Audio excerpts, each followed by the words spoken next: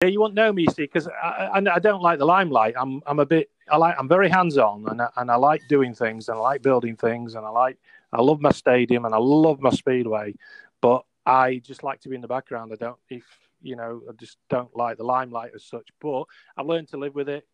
Years ago, I wouldn't even go in front of the camera. Now, I'll scare the kids off when I go in front of the camera. But it's. You're listening to the one and only Real 45 Podcast. We talk about life, racing, and getting sideways.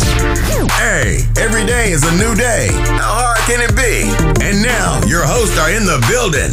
Greg Hancock and Stefan Junell.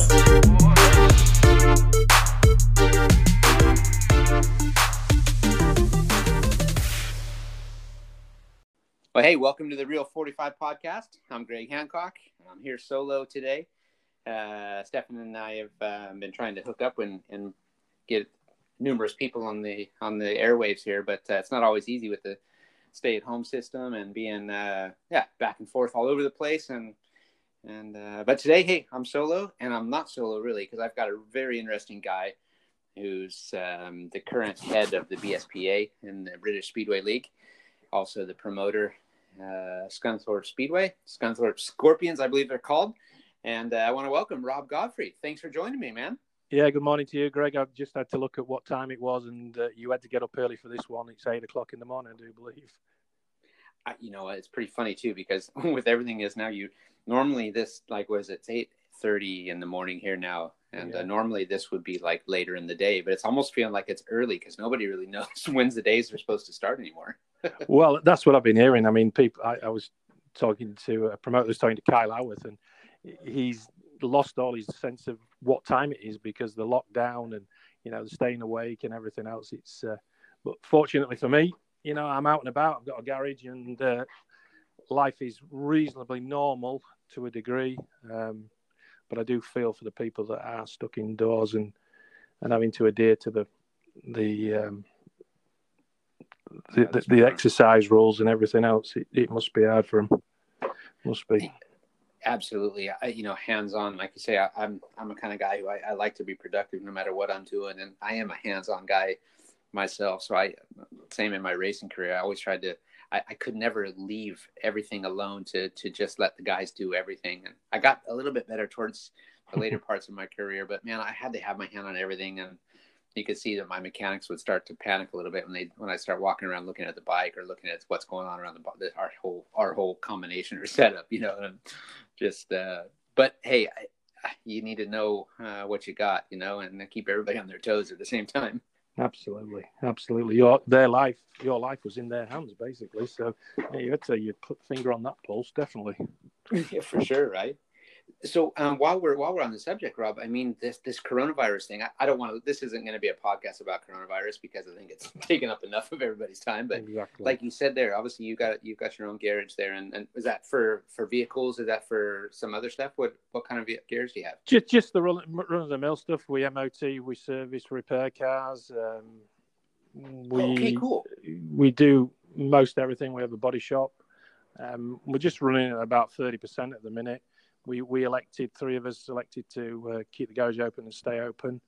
The body shop he's closed the shop.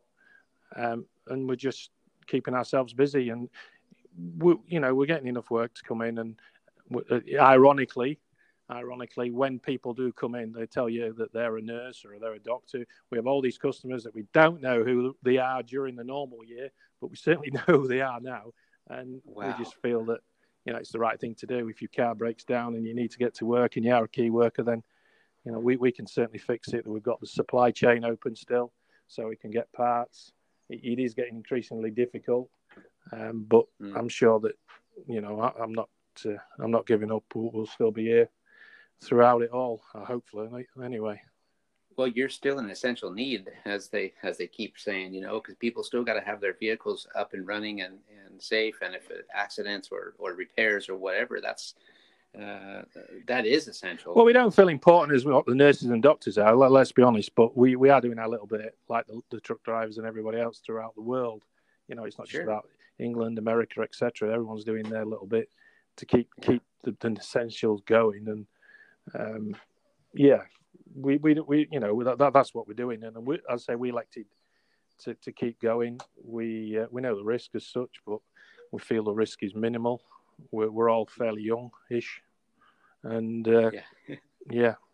So we're here today, and we're talking to you.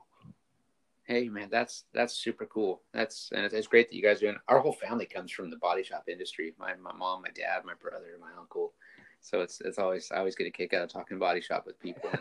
And I see that there's still body shops open around even our area here too. And yeah, well, I've just to keep me busy as well. I've just restored a which is technically an English muscle car. It's a 3-litre Escapri, which I've had on the go for quite a couple of years now. And because we've gone quiet, it's been pulled out, and it's well on its way to getting put back together and on the road. So that's sort of kept me busy, and it's my baby as such. So I never envisaged that I would have time to do it this year, but with everything that's gone on, it's been a godsend really to keep just the time filled in, especially the bank holiday where we've just had. You know, you talk about Easter weekend. I just came to the garage and got the sheet off and got it to the point where now it's running, and it will be on the road in the next couple of weeks, where I thought it was going to be a couple of years. Hey, you know what? Like you said there, godsend. It's like, you know, these things that are happening now, as much as we, you know, some people have lost their jobs and some people got nothing to do, or some people are just stuck like, okay, I got to be home. Yeah. And suddenly you're like, you got all the time in the world. So you might as well, once you get over the reality of it, it's like, well, I might as well get busy and start doing other things, or trying to come up with a new idea or whatever. So that 3-liter, that sounds like a beast. Yeah, well, it's strange. Everybody you speak to they've been doing jobs that they've been putting off for so many years or so many months, and they've all you know, got them done now. So in the next couple of weeks, they're going to get extremely bored because all the jobs you've been putting off have been done. But yeah, it's just about keeping yourself busy now and waiting for the good news, for the deaths and the infections to drop, so that we can start to plan to start having a sporting speedway season, certainly, and football and everything else can come back and get a bit of normality back. But we aren't over that yet. We just had quite a few number of deaths today that it's indicating it's flattening off, but it's not coming down at the rate that we were expecting at this point. So we've got a bit of a way to go yet, but we'll get there, I'm sure. I'm positive we'll get there. Well, it sounds like the UK too they've reacted well, and people are following suit. So it's yeah. I mean, the whole world really, right? I mean, most countries, there's still a few, even Sweden's still fairly open, and you know, as much as they have social distancing, they're still out in restaurants and bars, and it's strange, isn't it? Yeah. It's you know, when everybody else is virtually on a lockdown, it's but we'll see. And it's a big country for the size of the population. Yeah. 67 million. Yeah, right. So here you go. There you go. But anyway, that's enough of coronavirus, as you said. Let's move on to something more interesting. There you go. So your background then, Rob. Obviously, you got your garage there. And what about the speedway interest? Or were you a sporting kind of guy as a kid too? No, not really. I motorbikes. I mean, I love motorbikes. I had motorbikes from a very young age. Motocross bikes. I would repair bikes for people. Never used to go to school and used to just go ride my bike, you know, down the local wasteland as such. We had a group of us. It was quite different then to what it is now, and grew up around motorbikes and cars and things like that. And then was introduced to speedway in about 78, 79, and was just instantly hooked, absolutely hooked. The old track at Quywell Park in Scunthorpe, which was a bit of a flat track. It was an athletics track, actually. Saw it, and from then on, just got involved. I used to be the old colour marshal at when it moved to Ashbyville. I got myself to do that, which a lot of people maybe won't remember what that was. It was handing out the helmet colours because nobody could afford to buy them then. And then obviously it finished, and then I got hooked again. In about 2004, and then decided I'm going to build my own track, and did. So that's Scunthorpe. That's Scunthorpe, yeah. So okay, so I came there and You did a did. practice You did. session You did. once You did years see ago. me. You probably did. So You did. You're very. I spoke to you though, right? Pardon? I think I remember speaking to you You there, did. though, Yeah. right? You were very polite. Yeah, You came. You had a blast round, and then you came and saw. I think it was me and Graham at the time, and thanked us and everything. And yeah, you did come, and that was probably the only time you ever been there. But it's changed a lot since then. Nice. I can tell you, Greg. Everything that it's my passion is that stadium, and just every single penny I put back into it to make it better and better and better and better. Made the racetrack better and better and better. We now have made it a multi-purpose stadium because we've got stock cars there as well. So it has evolved. I mean, it would have been the early days when you were there to something I'm quite proud of, really, for the limited amount of funds that I've had. It's all been my own money as such to get it to where it is now. But I must say there has been a lot of people help me along the way. There's not just myself. There has been a great crew of volunteers and people that have had the same passion. But we're there now. We've got it to the point where it's easy to manage, and every speedway meeting that we have at Scunthorpe is a perler. It's a great, I'm biased myself, but it is a great racetrack. Hey, that's pretty cool because I've only seen a few videos of it, and obviously back in the day there when you guys, that was pretty early when you first opened it too, and the late Darren Bucock, my good buddy, longtime friend, he brought me there with Louis Carr at the time, and I remember he constantly promoted Scunthorpe, and I should come, whenever I was talking about doing different things, and he would just come over here. We'll go up to Scunthorpe, and we'll hook it up so you can go up there and do some testing and get that figured out and fix this and fix that, and constantly always trying to promote. Yeah, he did, bless him. Yeah, Darren and Sharon, bless him. They always think about them now and again. It's tragic, that was. Yeah, right. Absolutely tragic, but absolutely. And talk about a guy who's obviously the sport and everything too, and he was such a promoter for Speedway, and didn't matter who you were or whatever, he was always positive and always saw the good in things. If he had to be really, really upset, and it was tough to rattle his cage sometimes unless you were the right person. And but he would always turn something negative into a positive. And I try to use a piece of the world according to Darren, as I called it. I mean, Ty, to be fair, Darren was a big influence in Ty, whether Ty really knew it or not, Ty and Rob, because Darren hooked everybody, all his contacts up with Ty to promote Ty to where he was getting the Jawa package. He was getting bikes off Jawa and everything. He really was. We could sit and talk about Darren for an hour. He was a great ambassador for the sport. Although he was another one that really didn't really want the limelight as such. But the Ozchem brand will always remember it, and never forget it. Right, and I mean that's what I mean. He exactly as you just said there. He didn't want to be in the limelight, but he had Ozchem, and nobody really knew who that was. Or it was just to do something for the guys and for the sport, and it didn't make him any money. That's absolutely not. It cost him a lot of money.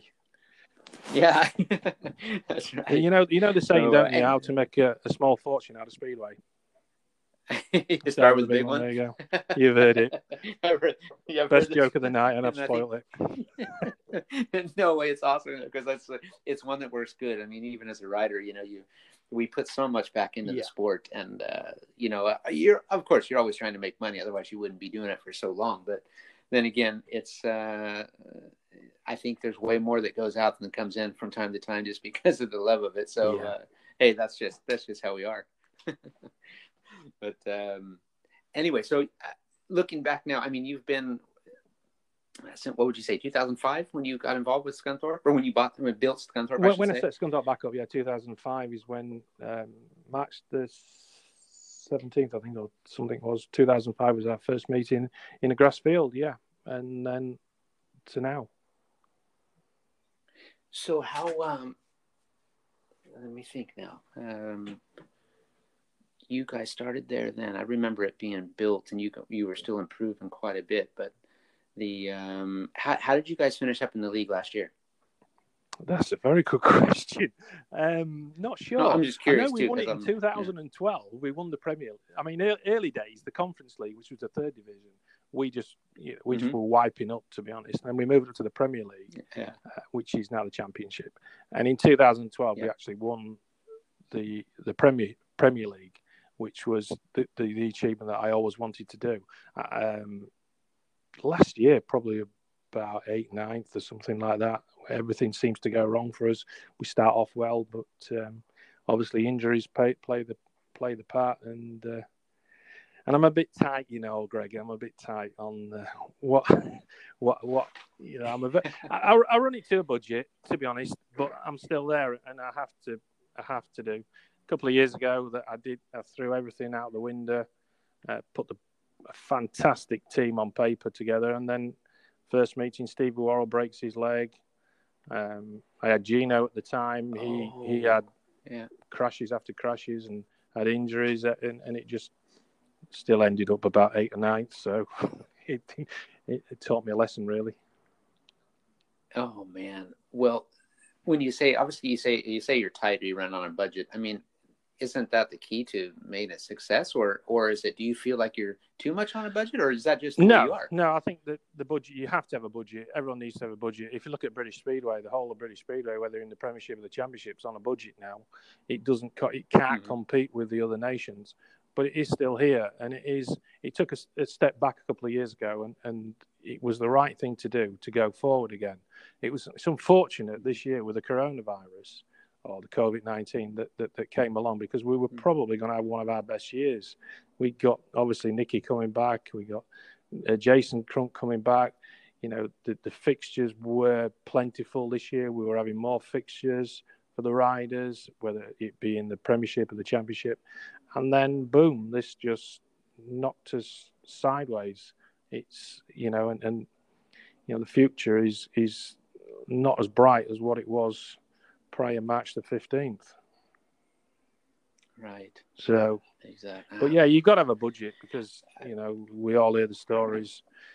I don't hear many stories of British clubs not paying riders, which is, and you'll never hear a story of a rider not getting paid from Scunthorpe. Never.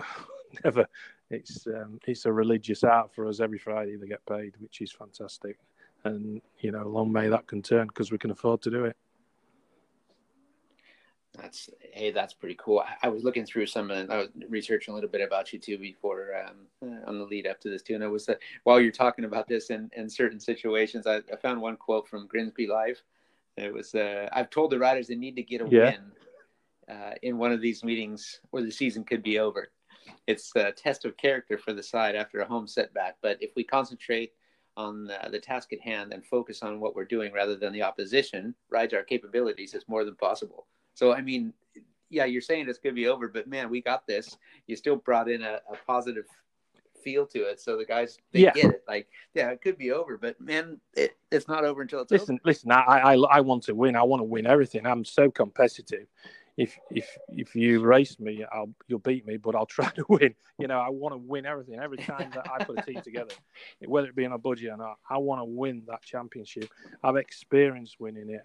We had a stream on Monday night where the 2012 championship was on the British Speedway GB stream, and it was the home and away against Somerset. And I was so nervous, and so it really pumped me up to that's what we all want to be. We all want to be winners, and I'm certainly not wanting to win. I want to win. I want to win everything, but and it's so disappointing when you think you can do it, and then it just falls apart. So you love it. You know what I'm talking about. It's you believe at some point that you're going to do it, and then when you realize, you keep believing you're going to do it, even though you're not going to. You're not going to do it. So it's the same whether you're an individual rider or a promoter and team manager with a team. It's the same emotions that you go through, and I certainly go through plenty of emotions, wanting to emulate 2012 again. Well, we ride on those victories, right? And it's those kind of things. All the things you did right, and what you did that you feel could have been better. And now I'm never one to say that I did something bad. I always want to say, well, I could have done better, and keep rolling on that. But like you just said, if you look at everything on paper and you think that we got no chance, however, there is always the chance and we've had so many. I'm fortunate that I've had so many great moments over the years that have the odds are against you. You look at the team, but if you get the right individuals together, all of them working in the same concept and forget about the opposition, as you said in that quote, I really like that because it's like, don't forget about the opposition. You know what? You can beat every single one of these guys on any day. And they want to beat you as bad as you want to beat them. But right now, you're if you're thinking positive and you forget about these guys and you just think about going out there and doing what you love to do, and that's basically you want to win, you can upset the apple cart day in and day out. And there have been some great. I'm lucky. I've been involved in some great teams that, on paper, we had no chance, and we got league titles out of it. So it was, in different leagues. It was wonderful. You got to have a bit of luck though, and I never seem to get any luck. That's my problem. The most unluckiest person. I never go to Vegas or anything. I wouldn't win. That's right. I'm close to Vegas, and I try not to go there myself. Yeah, as I say, unlucky. I'm the most unluckiest person there is, but I keep trying. Let's say once again, we thought that this year was a very good team that I put together, but we'll never know now. I don't think, unless a miracle happens. It looks. I was going to ask you this later in the interview here, but it does look like that, right? I mean, the more we get further into it, everybody's kind of hoping and got their hearts set on, we're going to be back at this in May or in June or in July, and then you think, I don't understand how some of these, even Jason, I did an interview with Jason Crump a couple weeks ago too, and he mentioned too, having the borders closed. That's the worst thing. Right? So, I mean, the guys can't travel, or once it opens up, and that, the same for you guys, I'm trying to find positives in all of this as well, but the way this is that you're going to have to choose what league do you want to ride in. If you want to, if once things open up, I don't think the borders are going to open up for quite a while. But if you wanted to race in the UK and you didn't leave the UK, they get the virus and what they feel is under control. You can stay in the UK and race there in the British League, or you can go in a Premiership or whatever, or you can race in Sweden, but you can't leave, or you can race in Poland, but you can't leave. This can be quite interesting because Speedway has always been so open, and it's the only sport in the world that I know of that I can be an American and I can race in 4, 5, 6 different leagues around the world at the same time if I want to, and I can fit it in, as well as the World Championship. And that's not normal, right? I think that's the easy bit, to be honest, because I think the difficult part is public confidence in when we get to the outcome of this. I mean, we could put a league together based of the riders that we have in Britain. We're very fortunate that there is enough riders. Sure. We've got Australians that haven't gone home that are now stuck here. I think the Americans have gone home. I think Brock Nickel and I can't remember who the other one was. Apologise, but. Becker, Luke, sorry, Luke Becker. They went home. They managed to get home, but some of the Australians stayed.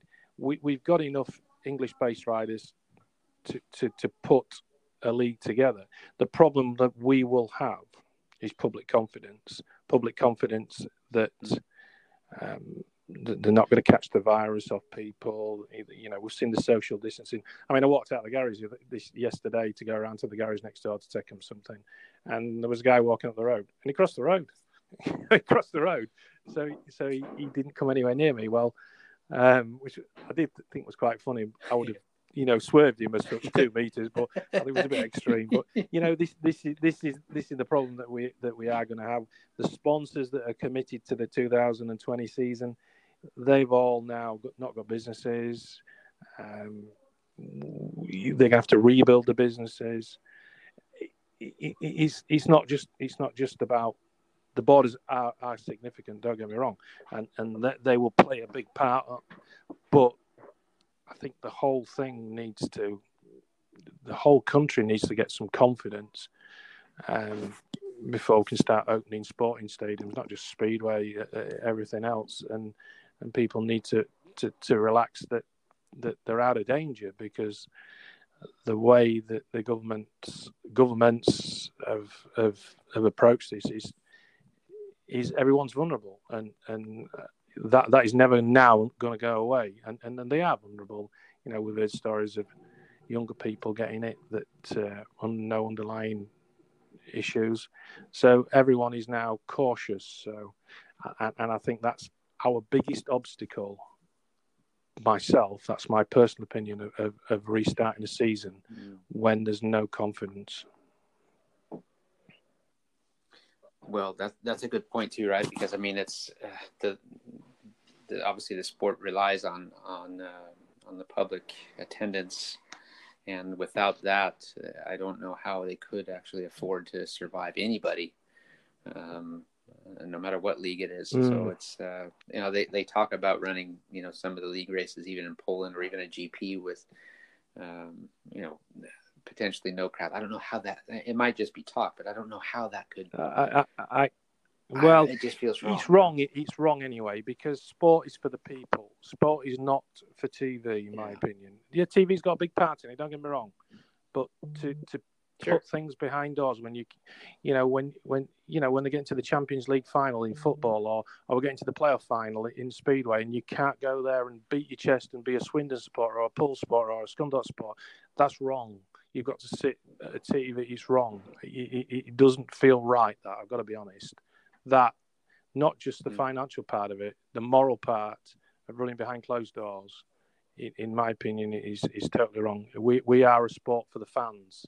The fans have put us where we are. We can't then discard the fans. In my opinion, it is whatever sport you're in, it's fan based. It has to be.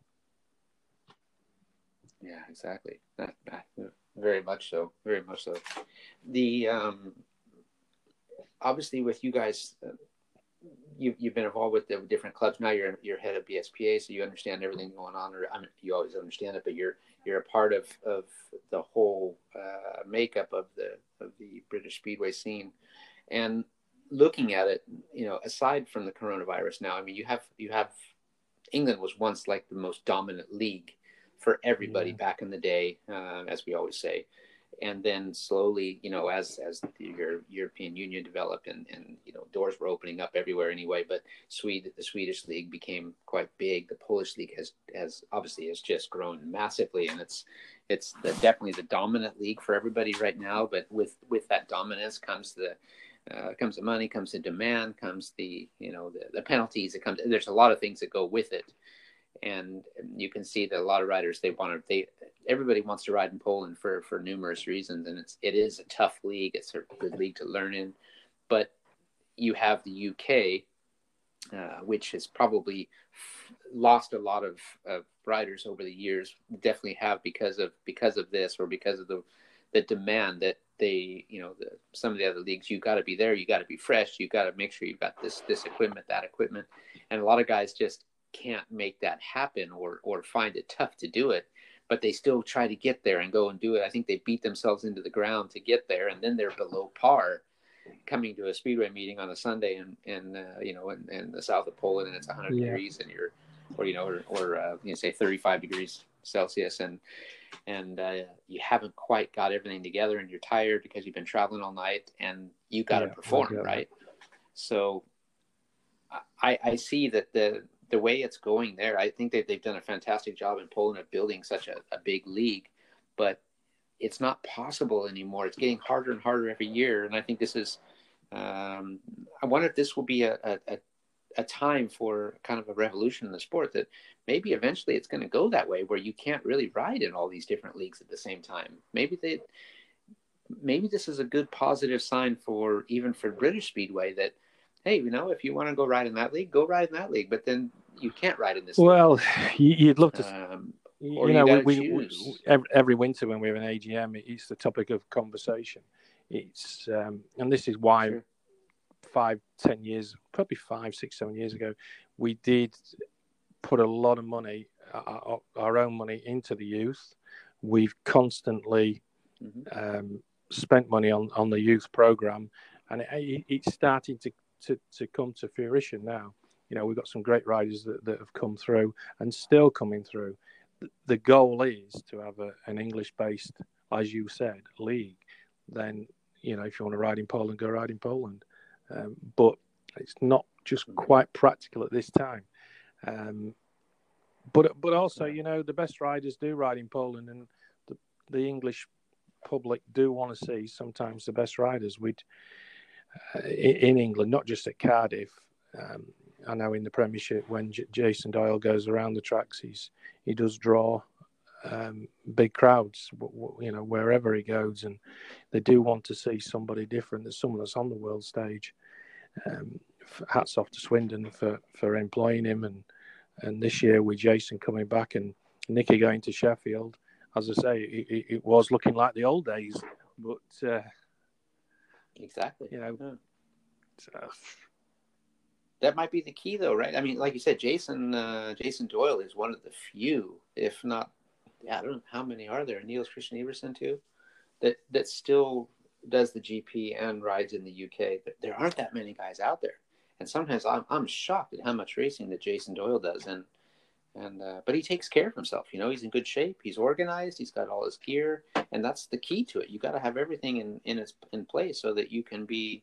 All he's got to focus on is getting himself to the track, you know, being rested up, having good food, good rest, good sleep. And I think race days as well. That was a very, very crucial point of what we did when we went fixed race days, Monday and Thursday. So England was no longer all over the place. It was just Mondays and Thursdays.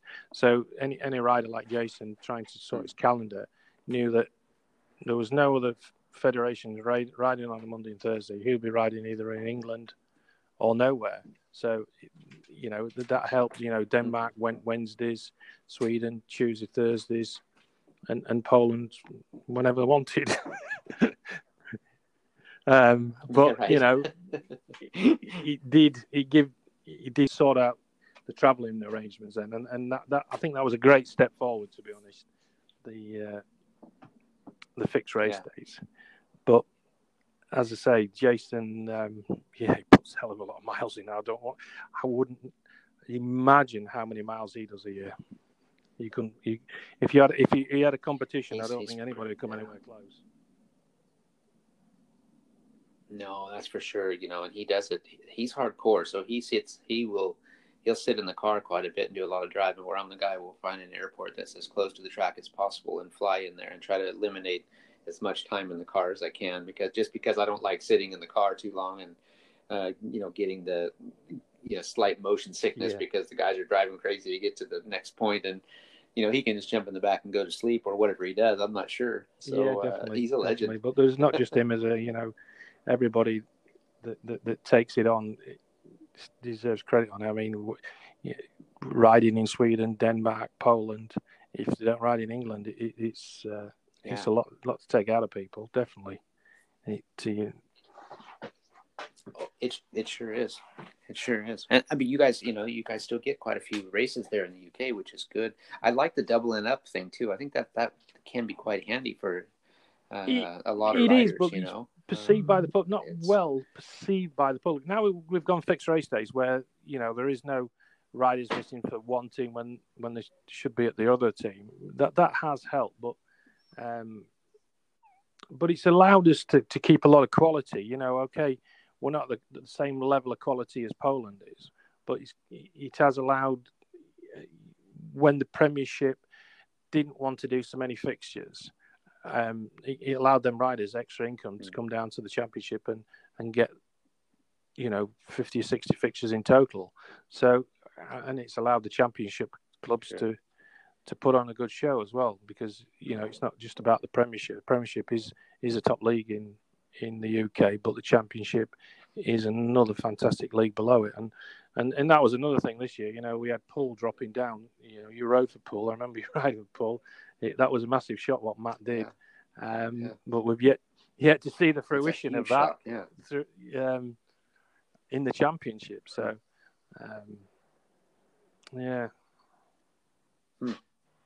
That's going to be interesting. If I take my foreigner's hat off for a minute and think, in this doubling up thing, in your opinion, do you think it would be a better thing if it was only the British riders that could double up and double down? that would make it more attractive to them? I think or originally do you think it was. wouldn't make I a mean, difference? originally it was about, and then I think Same maybe here, it yeah. had a, because it was in the European Union, I think we had a challenge from a European and said that's discrimination. So we had to then open it up. I think originally the concept was for just British riders. So that's how it evolved. Certainly, we do employ quite a few Australians, and most of the Australians now are doubling up, which when they're basing themselves, they're basically the British anyway, they base themselves here, they live here. Sure. So I feel that the Australians are part of the British Speedway scene and should be treated the same anyway. So, and if you take the rest out, there's very few other nationalities that do double up anyway.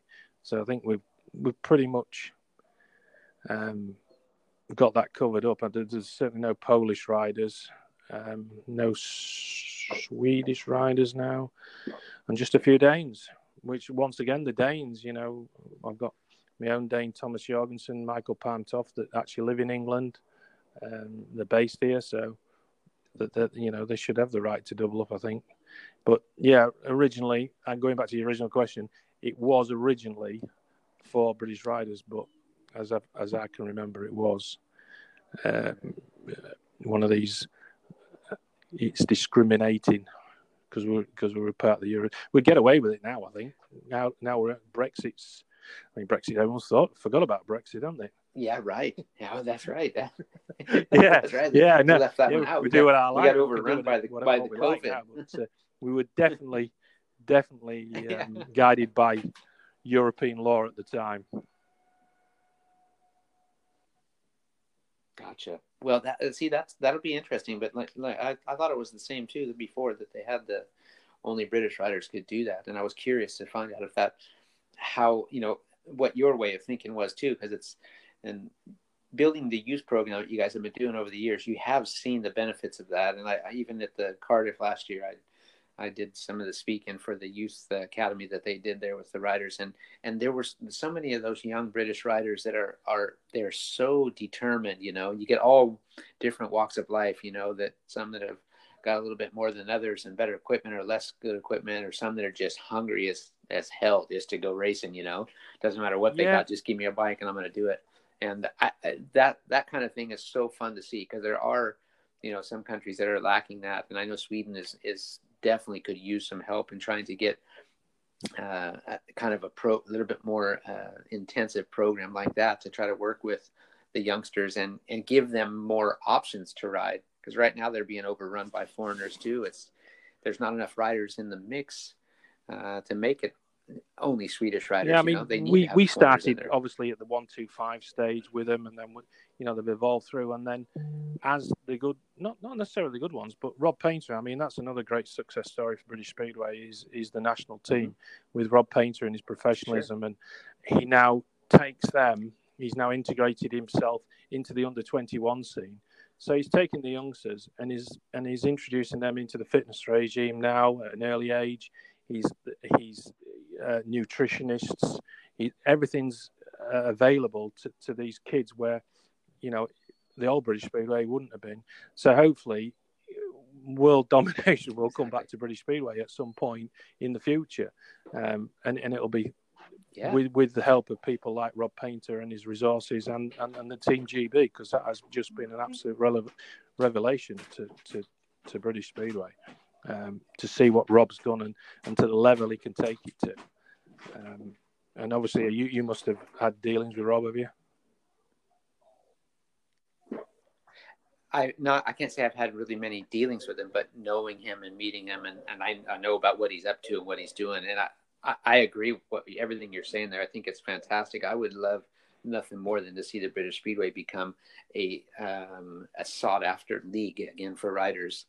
No matter how you look at it, having these opportunities, like you just said, it was, these young Australian riders and even myself, if I put myself kind of as like one of them back in the day, I didn't care. I was 18 and my dad gave me a few bucks that he had in his pocket, and I didn't care what it was going to cost. I didn't care if I was going to sleep on the floor. I had it good because I got to live with Lance King, and I was they rolled out the red carpet, but he was hard as hell on me, and I owe those kind of people so much for not just, even though I had a room to sleep in and I had it done good, he made me work my ass off, and he didn't give up anything until I showed that I was willing to work for it. And these young Australians that come over it, they come over there at like 14, right? Super young. And just the parents put them into some sort of homeschool system or whatever they do.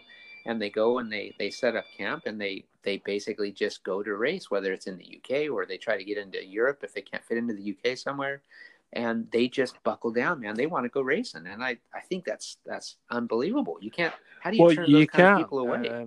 You just can't. That they are, that whether they're not British or what, they are the future. We need riders. The whole world needs riders. They need people that want to come and ride Speedway and enjoy themselves. It's about, Speedway is about, it is about enjoying yourself. It's also about making a few quid, don't get me wrong, like you said earlier on. But it is ironic that we can attract young Speedway riders, but we can't necessarily attract a younger audience. It's two just sort of don't quite go together. But we once again, British Speedway's really ramped up its social interaction with everybody. We've got younger people involved on the social media side that's trying to attract to the younger audience. So maybe that'll work. But definitely, British Speedway's always been a home for Australians and always will be. Yeah, that's cool. And they mix in good with the youngsters, the British youngsters or whoever's there. So like putting these programs together that you guys are doing, allowing them to be involved, these guys will without knowing it, they help each other, and they all want to be better than the other, but they all want to work together. And I think that for me back in the day was the greatest thing about the British League, as it was referred to then, is that where we went, people were always helping you. The young guys, whether they were British guys, they were Australian guys, Danish, Swedish, German, Italian, whatever. Everybody really mixed, and everybody tried to help each other all the time.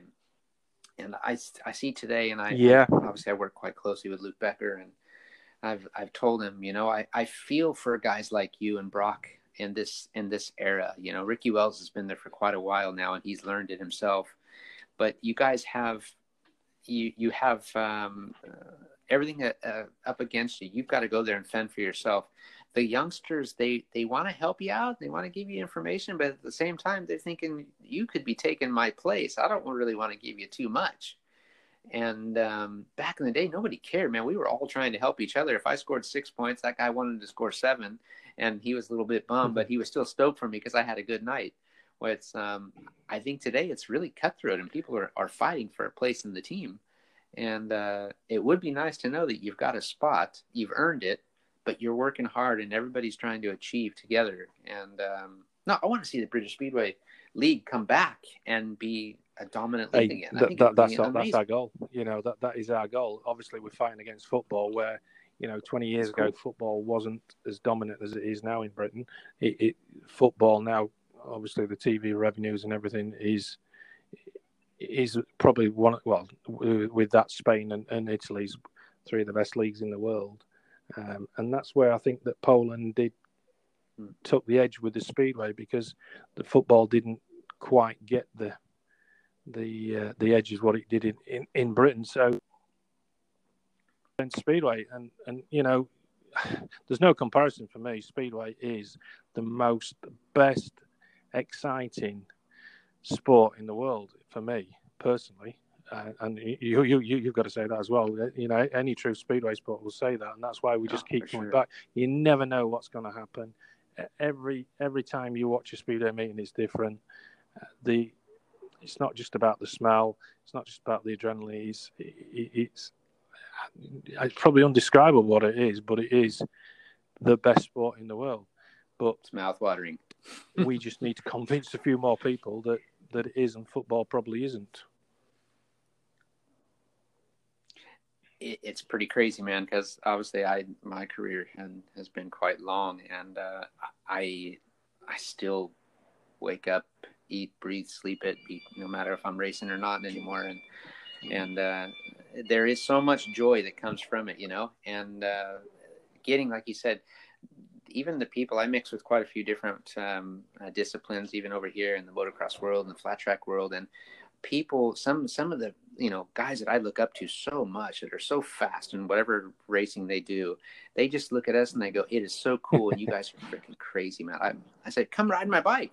No way. I don't want to do that. They have no interest. A lot of them have no interest. And there's a few of them that are so talented. They just go, when can I do it? I'm like, man, I got 2 bikes here. Let me know when you want to ride. I'll take you out. And that's how it is. Even wherever I go, I'm always trying to push it to get the guys out there. But they look at a speedway bike. Yeah. It's got no brakes. It's got no gears. There's no transmission. It only turns left. They go. Well, I don't blame them. I mean, I have a little dabble myself, and it does scare me, to be honest. But you can't be. But it's all relative, right? And we see the same. Flat track in Britain, to be honest, is a growing sport. It's a cheap sport for people just come and ride the motorcycles. There's some fantastic flat trackers that we see, and we'll say to them, come on, have a go on a speedway. And they'll say, must be mad, I'm not getting on a speedway bike. We have the same problem. Well, maybe I need to come up to Scunthorpe and give you a race. You can go on a 50 and I'll go on a 650 then. You have to give me a chance. Not a problem. A deal. You got a deal. We got to do it. Well, hey, you give me a chance too. I don't think you need that. Oh, hey. So you talked about media and social media. Are you a social media kind of person? For news, I mean, news-wise, you can find a lot out of social media, and you can promote things out of social media. Social media, I'm not. It can be a very hurtful place to be honest. You've got to watch that side of it. For sure it is. Yeah. But certainly informative-wise, I mean, I do Twitter. I don't do Facebook at all. What do you do, Greg? I have Twitter and Instagram, and I'm on Facebook too. But to be honest, I spend most of my time on Instagram. Facebook, I get as effective as Facebook is. I find that I can lose a lot of hours in the day if I go into Facebook, because you end up getting so curious about what's going on here, going on there, and then you want to check this out, check that out, and then it's just I feel like I get lost there. But sometimes it's such a necessity to get information, to learn. So I'm trying really hard to just be a little bit more effective with it.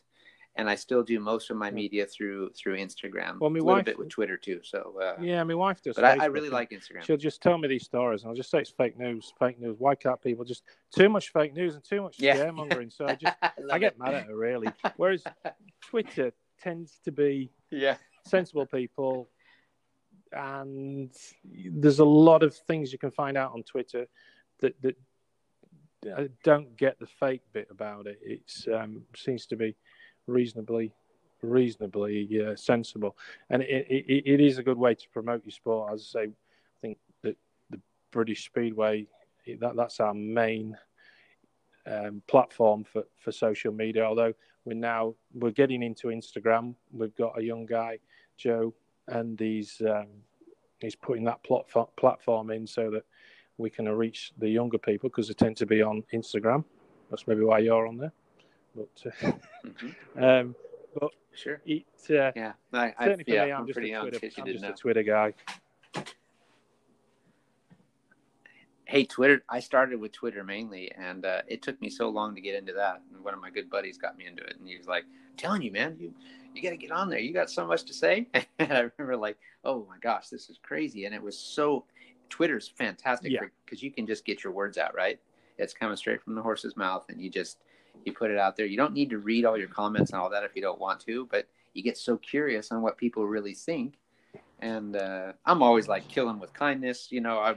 I want everybody to be happy. That guy doesn't like me. I want to know why. Come on, man. Yeah. I'm a good guy. I'm not a political person. We don't get into politics. Most of the time you get Trump on Twitter. I think he's just brilliant.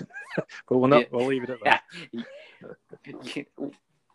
You gotta look at it like he's a classic example of right? Who needs the news Exactly. agencies? You know, you can do it all right there on Twitter, and he became the U.S. president Exactly. via Twitter. So it is truly amazing. So it's great to hear, you know, that people feel that way, and they, you know, that you can use the media for it's. You got to be careful with the media these days, you know, because like you said, it's whether it's fake news or it's just that things come out. Sometimes it feels like something gets broadcast one day and you're like, whoa, no way. And then the next day they correct it, you know, or 2 days later they correct it. No, actually, that's not what we meant. Or this is actually the truth behind it. But they throw it out there just to get you to tune in, and then they correct it a few days later. True. But your character in the, you know, I have to touch on this quick because we had a little bit of conversation earlier too. You're saying about getting into, you love driving your tractor. Yes. You love like being involved at the club, doing your thing. And the most cool thing you said is like you take over the microphone sometimes. Yeah. I'm a bit like Donald Trump. I say it as it is. Sometimes it don't go down well. I get a fine and off the referees, but hey, they're only there to be told what my opinion is, and their opinion is not necessarily what I believe in. But I think I said to you that probably paid more into the Speedway Benevolent Fund in fines than every other promoter put together. But I'm probably mellowed a little bit actually. But then again, no, I think I got into trouble last year as well. I think I got into trouble last year with the referee. So, because I'm passionate. You see, I'm passionate. But yeah, I'm passionate. I can hear that. You know, I say it as it is. I tend to just say it as it is. Sometimes my brain isn't in gear before my mouth opens.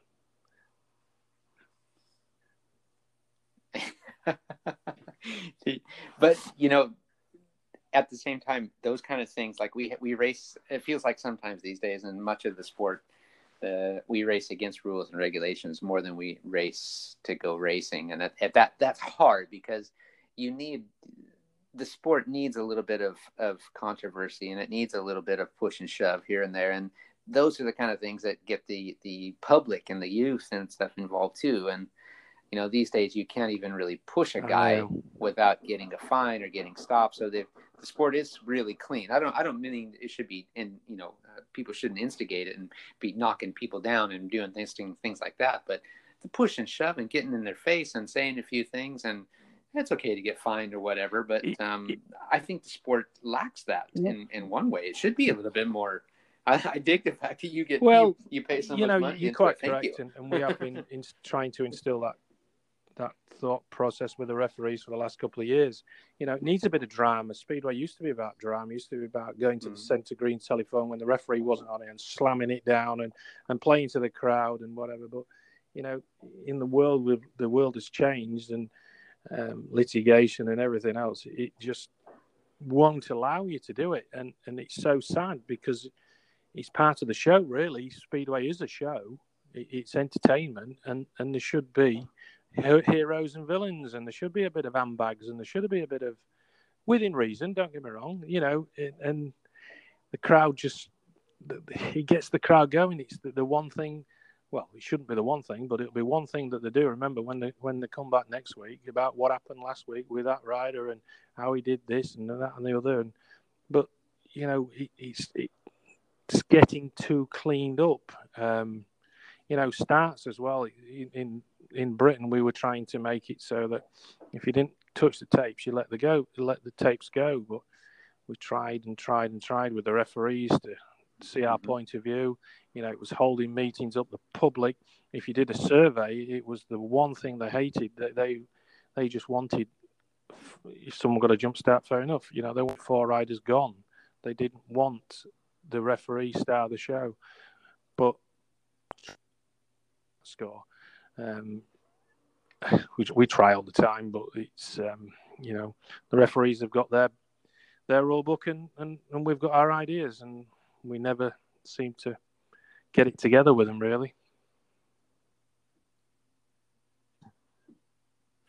I'm with you on that too, that they should let some of those things go. Because I think sometimes you get the guys who play fair get hard done by. And sometimes it's that chance of the amount of races that have been called back because of a guy jumping the start, but when they replay it, he didn't jump the start; he hit it perfect, So it's like then you penalize him because he hit it perfect, and it should be just like, oh man, you got lucky there. Yeah, that's the name of the game, And it would speed the show up. It will create a little bit of controversy. It'll create a little bit of hype because the guy's like, that dude cheated at the start, and hey, he won. He beat you. So then the referees can play a little bit too. They don't need to make their consistency of green light 1, 2, go. It could be green light go. It could be green light 1, 2, 3 go. So it's we've had all these conversations. The starts. If you do one of the main gripes with the supporters on the terrace is the starts. They just, when the referee brings them back and nobody's really moved or nobody's really had an infringement, they get annoyed with it, and it does make some of them not come back. I do not know that for a fact. So it is, and like you say, if you get away with it first time, they might not get away with it next time. All well and good. I mean, we saw a video the other night. We let's say on Monday night, the stream was a 2012 Premier Championship with Scunthorpe and Somerset, and in Heat 13 on the Somerset one, the 2 Somerset riders got an absolute flyer, but they never brought it back. If that was the norm, you wouldn't even be talking about it. So yeah, fair enough. We'll get one next time, But next time, if we got a flyer, then we'd be brought back. So there's no consistency, like you said. It should be, if you don't touch the tapes, let them go. That's pretty true, right? Simple. Yeah, I even love the old systems, like way back. I still watch some old videos, and my buddies send me stuff when they could just run into the tapes back and forth. Ole Olsen days and Penhals and Michael Lee. Those dudes were in the tapes constantly. It was the guy who could get into them, get out, and get back into the heat the quickest. That was fantastic, and that creates controversy. Like, whoa, and no one really knows who's going to get it. That would be, phenomenal. Maybe we should have an individual meeting and just give it a try and see how it goes. Get some rubber tapes, yeah, that'll be all right. But yeah, you got to get some rubber tapes. As I say, it would be good if that was a tape sponsor. But as I say, it's not possible at this time. It's not possible. No, for sure.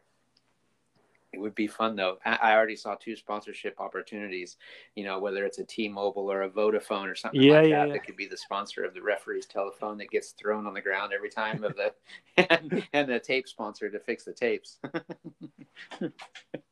It would be fantastic. Oh my gosh, so cool. Hey Rob, I mean, looking. Is there a TV deal lined up for this year? Though we're not sure what's going to happen. Yeah, but for the we UK. did a 5-year deal with Eurosport. Is it BT Sport still, or? 5-year deal. This was supposed to be the first year. Oh, it is. Is that what it is? Okay. May the 17th, I do believe. That'll be now obviously not back a bit.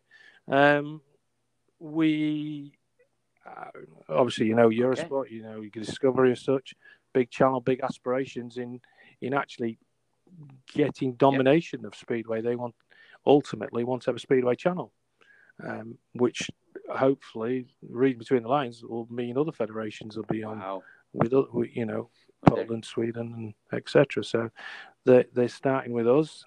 It hasn't been a great start, obviously, because we can't run Speedway at this time, but we've had a lot of good conversations with them, and they obviously know because everything they've got's been cancelled. But when we're able to get back on, we'll be live with Eurosport.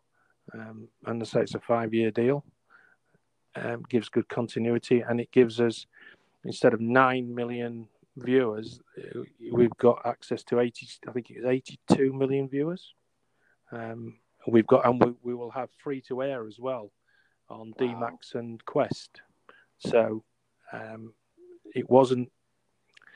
The whole package was a better deal than the BT. We were very grateful to BT, don't get me wrong, but Eurosport came along and presented this, and it was just too good an opportunity to miss.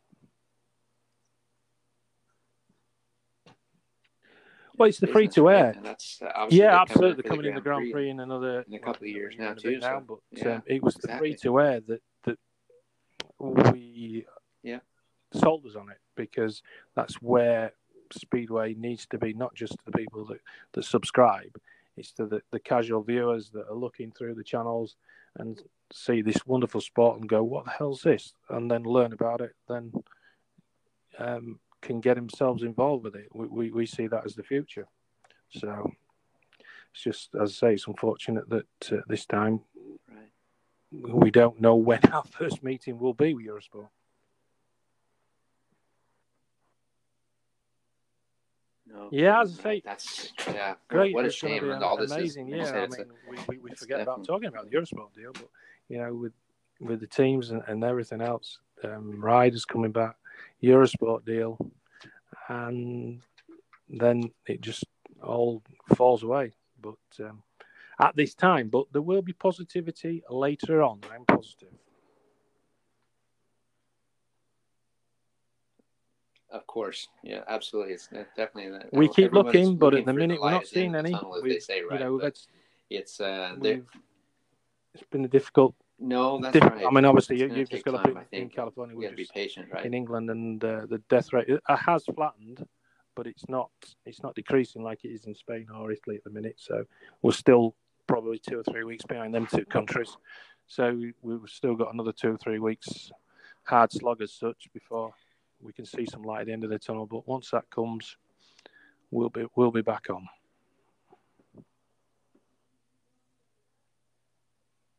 It's like a full refresh, if you knew, right? The Earth is getting a full refresh. It wouldn't be so bad if you knew what was going to happen in the end of it. So you think, well, I use these weeks, I'll do that, and that'll be back to normal. But you just the problem is the uncertainty. Nobody has ever been through this, experienced this, so we don't know what's going to happen at the end of it, and that's the worrying bit.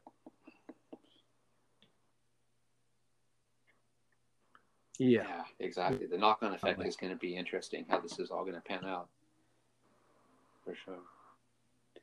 Well, hey, I've got only 2 questions left for you, basically. I mean, who is now you're in a very neutral spot now. You're as the chairman, but who's your pick? Obviously, Ty Wolfenden being your top lost connection British Speedway rider for the time being. Yeah, got you back.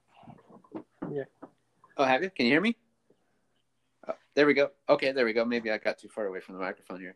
Ty Wolfenden being the top British rider, so to speak, at the moment, and he seems that Ty just gets better and better. Obviously, you're going to have corrections in the racing from time to time, but I still think we're yet to see even the best of Ty Wolfenden. So, who, in your opinion, who's the next big hope for you as far as a British youngster coming up? Who do you see? Yeah, we have a couple of them. I mean, we've obviously. I think the next one along really is Dan Bewley. Dan Bewley had good experience in Poland. He had like him too. Knockback about a year and a half ago. We had a broken leg, but he got himself back to total full fitness. He rode in Australia this winter. I think Dan is an excellent prospect. But after Dan, there's so many other riders with good possibilities. We've got the Thompson twins that ride for Leicester. Jordan Palin that's going to ride for me this year that we brought through the system, come through the youth system. There's so many youngsters, even below them, that are coming through on the 250s now and the 125s, 150s, that they've got a lot of potential. But certainly, Dan's. I do believe he was using the belt drive clutches and he couldn't make a start to save his life, and he's now gone back to chain clutches and he's making starts. So, which makes a lot of difference in speedway, as we all know. But I think Dan could be the next great hope for us. Definitely, he's build, the way he rides the bike. He's definitely got something. That's good to hear, man. I feel the same. I've seen that kid the first time. Yeah, it would have been, yeah. Glasgow a couple of years ago. I was up there. Yeah. And I was impressed from then. I've kind of watched his progress, and obviously that accident slowed him down a little bit. But, you know, these things that they don't kill you, they make you stronger, right? And he seems to have a bundle of talent, so it's going to be fun to watch him grow. As I say, without a doubt, it is exciting. The annoying thing is, it's exciting for British Speedway because there's a lot of riders coming through the system. Dan Bewley came through the National League system, the Conference League system, and we are beginning to see the benefits of it.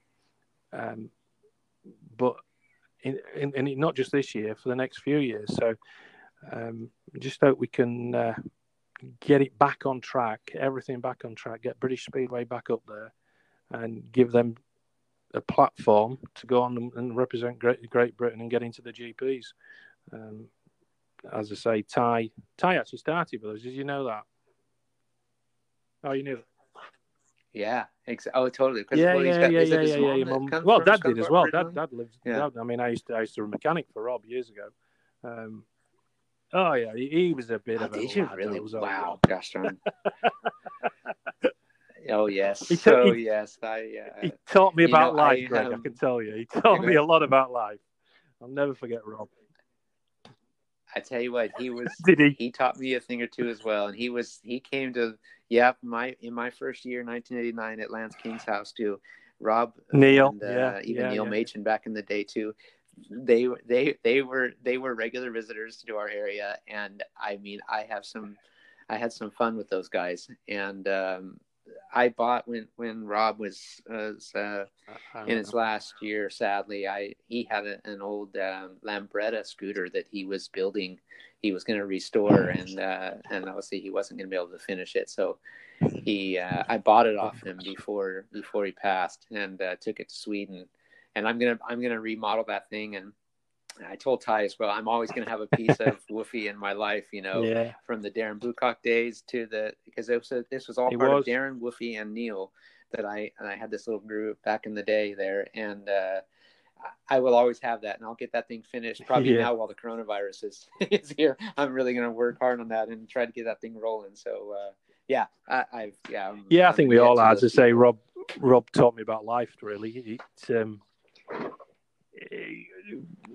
I'll never ever forget the times I had with Rob and Julian Parr as well. The early days within the Speedway career, it was different to what it is now. It was a fun journey. It was more fun than it is now, I think, because I think now is so more professional Speedway, which it needs to be. Don't get me wrong, but it was more of a chuck your bike on the back of a bike rack, and we'll go to Weymouth and we'll go to Exeter and we'll camp tonight. We'll camp in this camp. And they all got together and we'll all go. I remember one day we went go-karting and we all got thrown off the go-kart track because they just tried to wreck everything.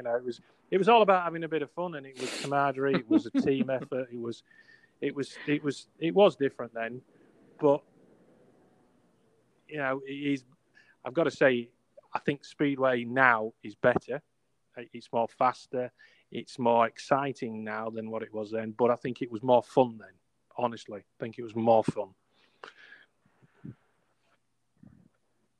It was definitely a different world back in that time, right? So it was like driving without seatbelts in the car, and now you got to have seatbelts. Yeah, in the back of a Mark 4 Cortina. I remember Rob's car, Mark 4 Cortina, with maybe not old enough, and he'll say, "Do you just drive the last 100 miles?" Yeah, go on. Yeah, and I just loved it. I just loved it.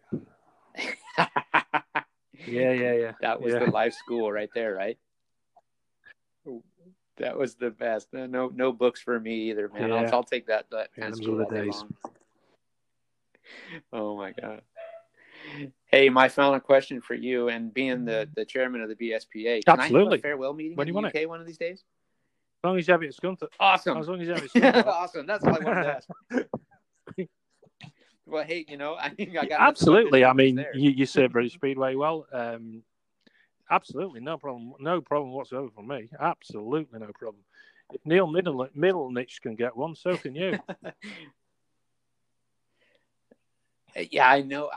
He had asked me too to come over for his, and I couldn't say that I could confirm that I could do it at the time too, with my wife's situation. But and then now when all this is happening, what a bummer, you know. The sad thing was, Greg, what a cool that thing. week. Yeah. I mean, we managed in a week.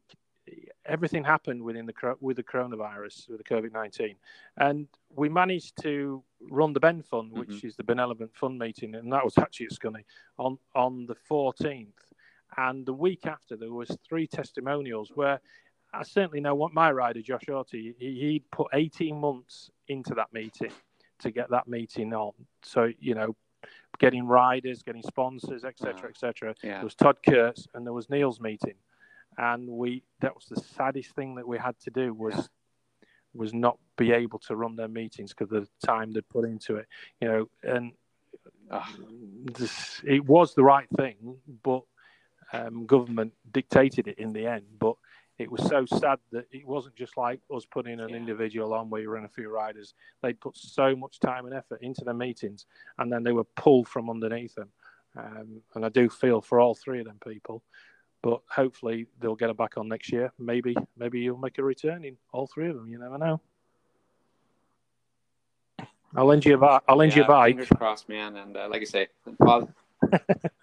yeah, fantastic. There you go. Then let's leave it right there, and we'll start at that point when we get around to it. Hey, Rob, I really thank you very, very much for joining me on GTR. Of course, you can. I've been a massive fan of it from the very beginning. I know that you did do some testing on it towards the end. What was your feeling on it, honestly? Well, you know what?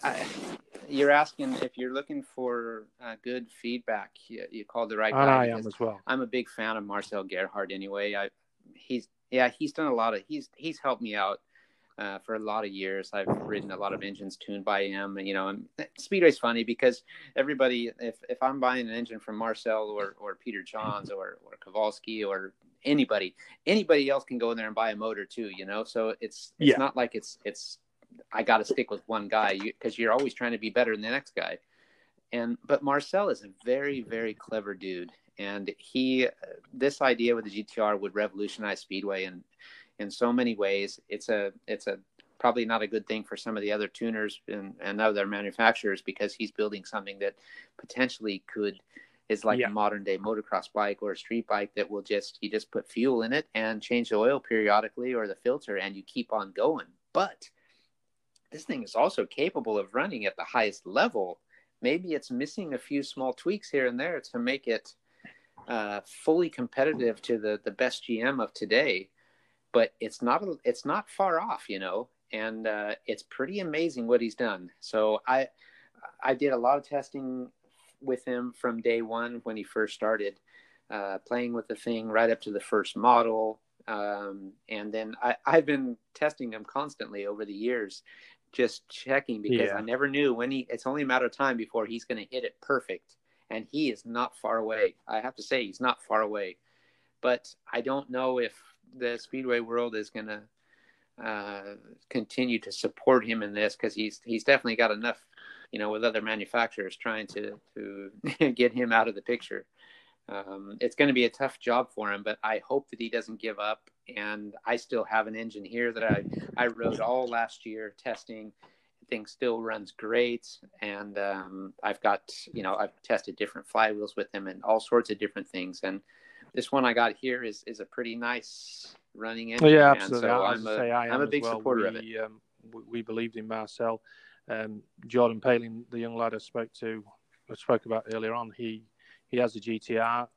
We started him, bought him the original one off Marcel, and then I know that you developed a phase 2 for it with a different oil system in it. We put him on that, and he just said it was an absolute rocket ship, and he still rides it to this day. He will be the one probably, as well as the Thompson twins now that have now got GTRs, that will maybe just make Marcel smile again. I hope we can because I see the passion in Marcel as you did. He deserves to and Suter Racing as well, because Suter were a big company behind this as well. it would be great if the GTR, because it would cut people's costs. So, I mean, that GTR that Jordan's got did 250 races before we had it serviced. 250 races. And we sent it back to Marcel, and Pretty Marcel amazing, huh? just wants a set of rings in it. Put a set of rings in it. So it's fantastic. It's a fantastic concept. It just needs people to believe in it. So that's why. I wish a couple of tuners would actually get their hands on one and make their own little tweaks to it, and just because people need to see that, and I think that you would have another big player in the game, and that would be good. No monopolies in the sport, right? Jawa is obviously trying to revamp their whole scene. Godden has come back to the world of Speedway again, so we need diversity. And what Marcel's doing, if he gets it nailed on, it's going to be hard for people to keep up with that without making some more investments and changing again. And but it's a good thing. It's a great thing. This was Marcel's idea. Super did a great, obviously they're a big factory, and they made it possible for Marcel. But it's great to hear your feedback on it. As I say, I've always believed in that concept and that engine from the very beginning. It's just pity that people sort of didn't sort of work for him for whatever reason, and then ditched the concept. So, but no, I did know that you were testing him, and just interested in your feedback. So great, fantastic. No, definitely not. You guys haven't given up on it either, and keep working, because I'm sure that it's more people like you that will bring another, like I said, big player to the sport, and it definitely could revolutionize. I'm it would be looking at amazing boxes, for American Speedway I've too. got 4 of the Mark II ones, so they're all ready to go. All ready to go. Oh, there you go. Right. Keep playing and keep asking. He likes feedback, and he likes to. He's got ideas. He's a good guy. For that. My pleasure, man. Again, like I said, thank you for joining us on the Real 45 podcast, Rob. I can only say good luck in your new role as chairman of the BSPA, as well as promoter as Scunthorpe. And I really appreciate your time. Look forward to seeing you. Yeah, over there and thanks, Greg. Thanks for as soon as everything opens up again. Not usually into these sort of things, but I have enjoyed it. It's been a pleasure. I wish you and your family well through everything, the virus and everything, and hopefully you'll have your testimonial at Scunthorpe next year. I'll get it. I'll get you some riders. I'll get you a bike. You got it. Jobs are good, then. Yeah. You got it from the horse's mouth right there, as they say. All the best, Greg. Thank you very Have a much, nice day. Rob. Look forward to it, man. Take care. Bye. Same to you, buddy. Thanks for your time. Take care. Bye.